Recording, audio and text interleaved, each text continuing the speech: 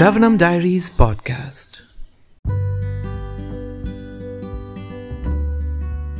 Hare Krishna, we are continuing to read the Nectar of Devotion, the book by His Divine Grace, Abhay Charanaravinda Bhaktivedanta Swami Srila Prabhupada, Chapter 5, The Purity of Devotional Service. Continuing. Practically, there are three processes for elevating one to the platform of spiritual consciousness. These processes are called karma, jnana, and bhakti. Ritualistic performances are in the field of karma. Speculative processes are in the field of jnana. One who has taken to bhakti, the devotional service of the Lord, need have nothing to do with karma or jnana. It has already been explained that pure devotional service is without any tinge of karma and jnana. Bhakti should have no tinge of philosophical speculation or ritualistic performances. In this connection, Srila Rupa Goswami gives evidence from Srimad Bhagavatam, 11th canto, 21st chapter, verse 2, in which Lord Krishna says to Uddhava, quote, "The distinction between qualification and disqualification may be made in this way. Persons who are already elevated in discharging devotional service will never again take shelter of the processes of fruitive activity or philosophical speculation. If one sticks to devotional service and is conducted by regulative principles given by the authorities and acharyas, that is the best qualification." Unquote.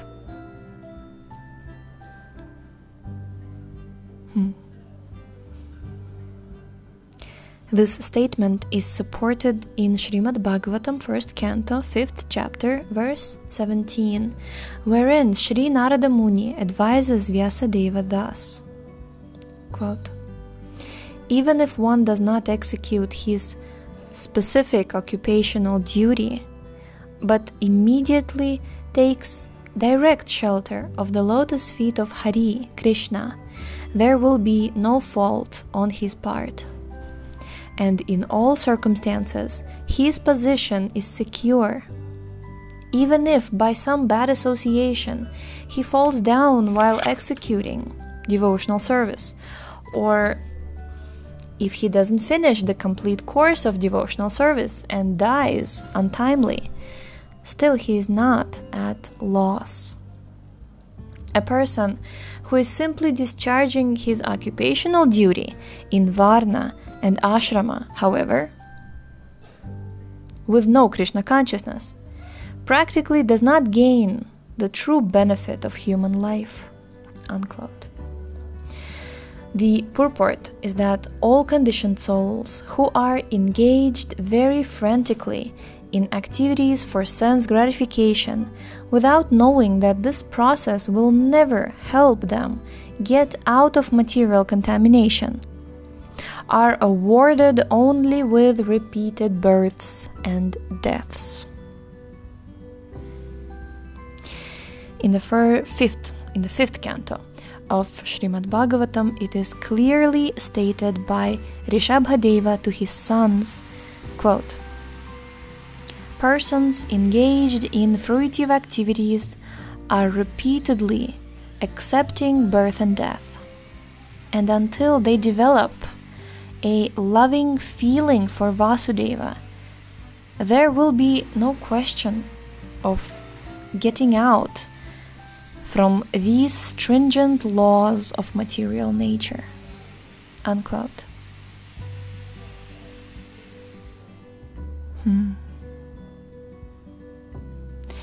As such, any person who is very seriously engaged in his occupational duties in the Varnas and Ashramas, and who does not develop love for the Supreme Personality of Godhead, Vasudeva, should be understood to be simply spoiling his human form of life. This is confirmed also in the 11th canto of Srimad Bhagavatam, 11th chapter, verse 32, in which the Lord says to Uddhava, quote, "My dear Uddhava, any person who takes shelter of me in complete surrender and follows my instructions, giving up all occupational duties, is to be considered the first-class man." Unquote. In this statement of the Supreme Personality of Godhead, it is understood that people who are generally attracted to philanthropic, ethical, moral, altruistic, political, and social welfare activities may be considered nice men only in the calculation of the material world.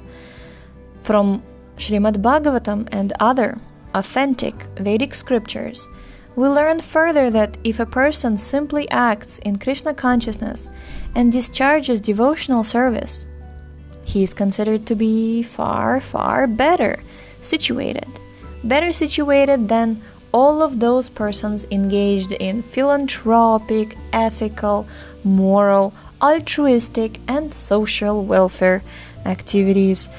The same thing is still more emphatically confirmed in Srimad Bhagavatam 11th canto, 5th chapter, verse 41, in which Karabhajana Muni addresses Maharaja Nimi as follows, quote, "My dear king, if someone gives up his occupational duties as they are prescribed for the different varnas and ashramas, but takes complete shelter," mind you, complete shelter, "surrendering himself unto the lotus feet of the Lord, such a person is no more a debtor, nor has he any obligation to perform the different kinds of activities we render to the great sages, ancestors, living entities, and family and society members.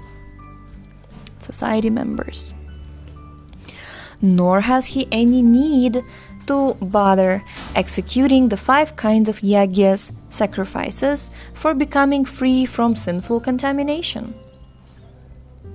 Simply by discharging devotional service, he is freed from all kinds of obligations." Unquote. The purport is that as soon as a man takes his birth, he is immediately indebted to so many sources. He is indebted to the great sages because he profits by reading their authoritative scriptures and books. For example, we take advantage of the books written by Vyasadeva. Vyasadeva has left for us all the Vedas. Before Vyasadeva's writing, the Vedic literature was simply heard, and the disciples would learn the mantras quickly by hearing, not by reading. Later on, Vyasadeva thought it wise to write down the Vedas, because in this age people are short-memoried and unable to remember all the instructions given by the spiritual master. Therefore, he left all the Vedic knowledge in the form of books such as the Puranas, Vedanta, Mahabharata, and Srimad Bhagavatam. There are many other sages like Shankaracharya, Gautama Muni, and Narada Muni, to whom we are indebted because we take advantage of their knowledge.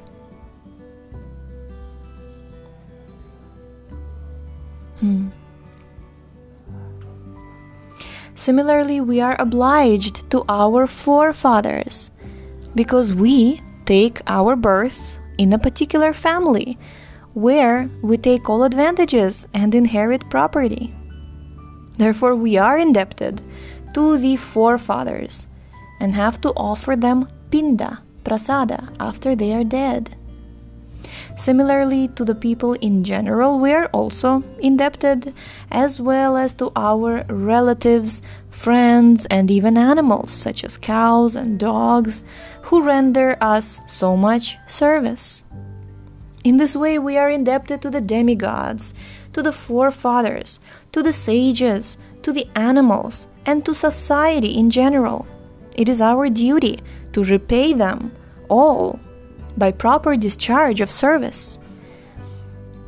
But by the one stroke of devotional service, if someone gives up all obligations and simply surrenders unto the Supreme Personality of Godhead, he is no longer a debtor, nor obliged to any other source of benefit. I really appreciate this point because, this concept of,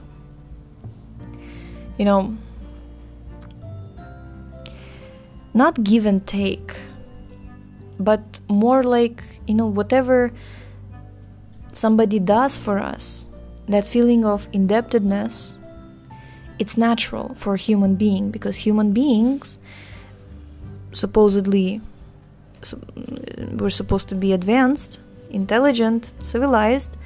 There's no such thing as, somebody does something to you and you're like a black hole who just absorbs, or like a parasite, living off of others and just eating it up, and that's it. That concept of, somebody did something for you, you're indebted, you're obliged to do something in return. In fact, that, you call it gratitude, obligation, indebtedness, right?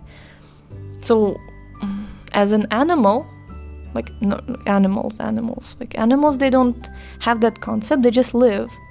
But human being has that concept, because you have intelligence, you have accountability, you have responsibility now. There is such a thing.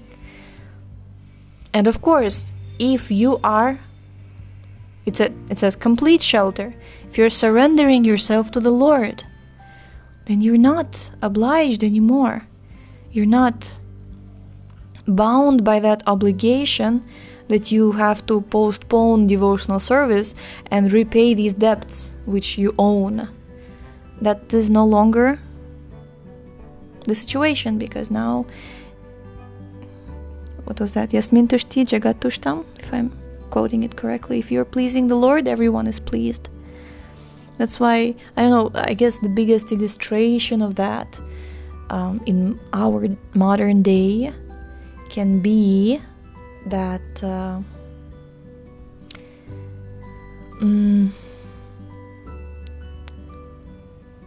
a person joining brahmacharya ashram and becoming a full-time devotee, just serving deities all the time. And it's society, maybe, of course, right now it's in a very reasonable way.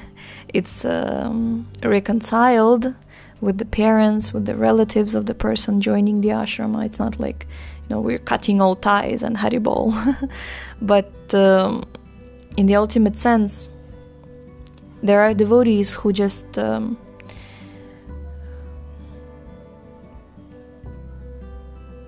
cut all ties and dedicate their entire life to devotional service. But of course, you don't have to be a brahmachari to surrender to the Lord. And these obligations, like say to the demigods or to the forefathers, many times such questions may come up. But devotees, they are offering prasadam to all living entities, mahaprasadam, and all of these additional rituals would make you a human being. They're becoming unnecessary because we are already worshipping the Supreme Lord. But there is such a concept, It's not like there was no such concept. So this is human life, right? To understand that if I'm not completely surrendered to the Supreme Lord and doing pure devotional service, I am indebted.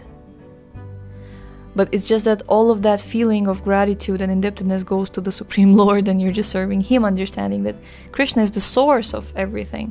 Krishna is the source of our forefathers, of the demigods, of the other living entities. You're just, serving the source, doing what your natural constitutional position is. But if it's not, then there is an obligation, there is a indebtedness that you can't just neglect. It's sinful then. So, okay, we'll read the next paragraph because it gives... Oh, we're finishing the chapter. Okay. In Bhagavad Gita also, the Lord says, quote, "Give up all your occupations and just become surrendered unto me. I give you assurance that I shall give you protection from all sinful reactions." Unquote. One may think that because he is surrendering unto the Supreme Personality of Godhead, he will not be able to perform all of his other obligations. But the Lord says repeatedly, don't hesitate. Don't hesitate. Don't consider that because you are giving up all other engagements, there will be some flaw in your life. Don't think like that. I will give you all protection. That is the assurance of Lord Krishna in Bhagavad Gita.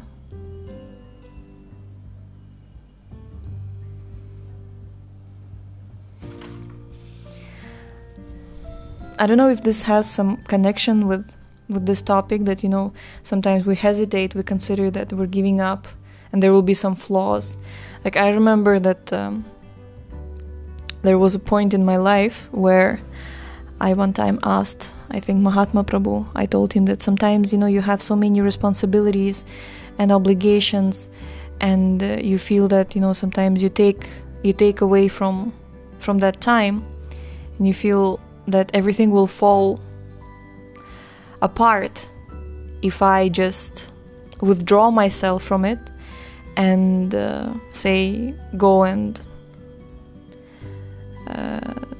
focus only on the holy name and chant my rounds.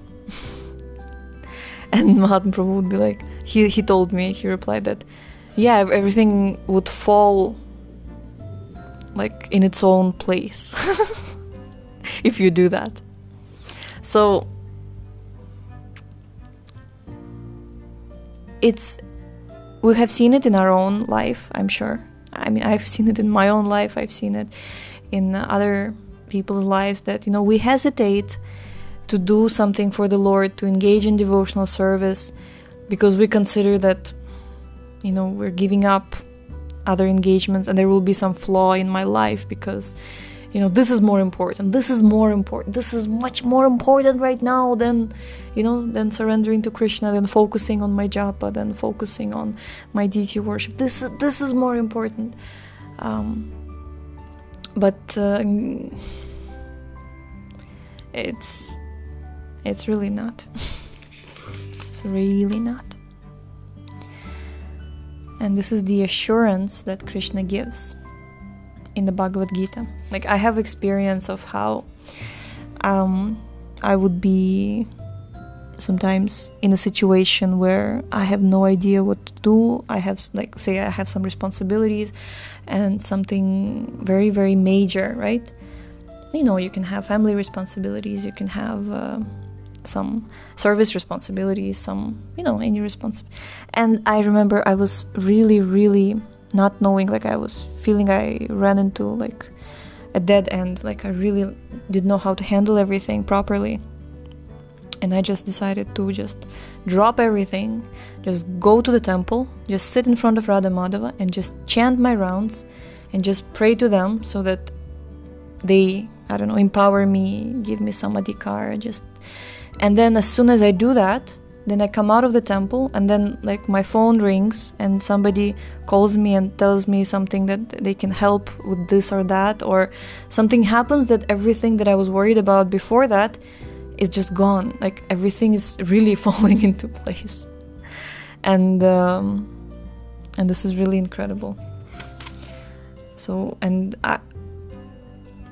with time, such tests are actually getting more and more severe to my observation.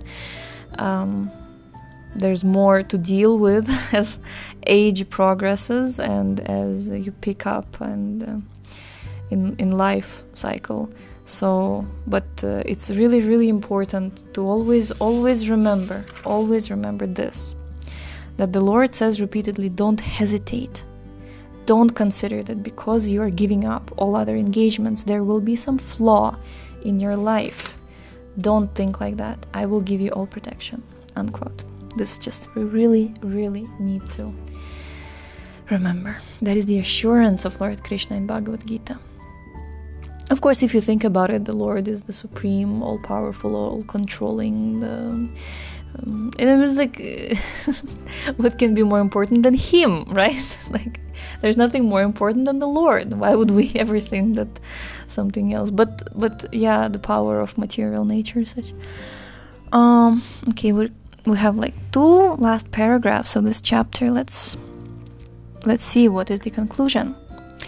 There is additional evidence in the Agastya Samhita, quote, as the regulative principles of scripture are not required by a liberated person, so the ritualistic principles indicated in the Vedic supplements are also not required for a person duly engaged in the service of Lord Ramachandra, unquote. In other words, the devotees of Lord Ramachandra, or Krishna, are already liberated persons and are not required to follow all the regulative principles mentioned in the ritualistic portions of the Vedic literature. So we don't have to do the 5 yagyas to... There are many yagyas which devotees, they don't really have to do. Which are prescribed for like a human being, civilized human being to perform. Similarly, in the 11th canto of Srimad Bhagavatam, 5th chapter, verse 42, Karabhajana Muni addresses King Nimi and says, quote, my dear king, a person who has given up the worship of the demigods and has completely concentrated his energy in the devotional service of the Supreme Personality of Godhead has become very, very dear to the Lord. As such, if by chance or mistake he does something which is forbidden, there's no need for him to perform any purificatory ceremonies. Because the Lord is situated within his heart, he takes compassion for the devotee's accidental mistake and corrects him from within, unquote. It is also confirmed in Bhagavad Gita in many places that the Supreme Personality of Godhead, Krishna, takes a special interest in his devotees and declares emphatically that nothing can cause his devotees to fall down. He is always protecting them. Haribo! Jai. So tomorrow we shall begin chapter number 6, entitled How to Discharge Devotional Service. Thank you so much for tuning in today. The book links, previous episodes timeline, and biography of the author can be found on shravanamdiaries.com. The link is in the description, and we shall see you tomorrow. Hare Krishna,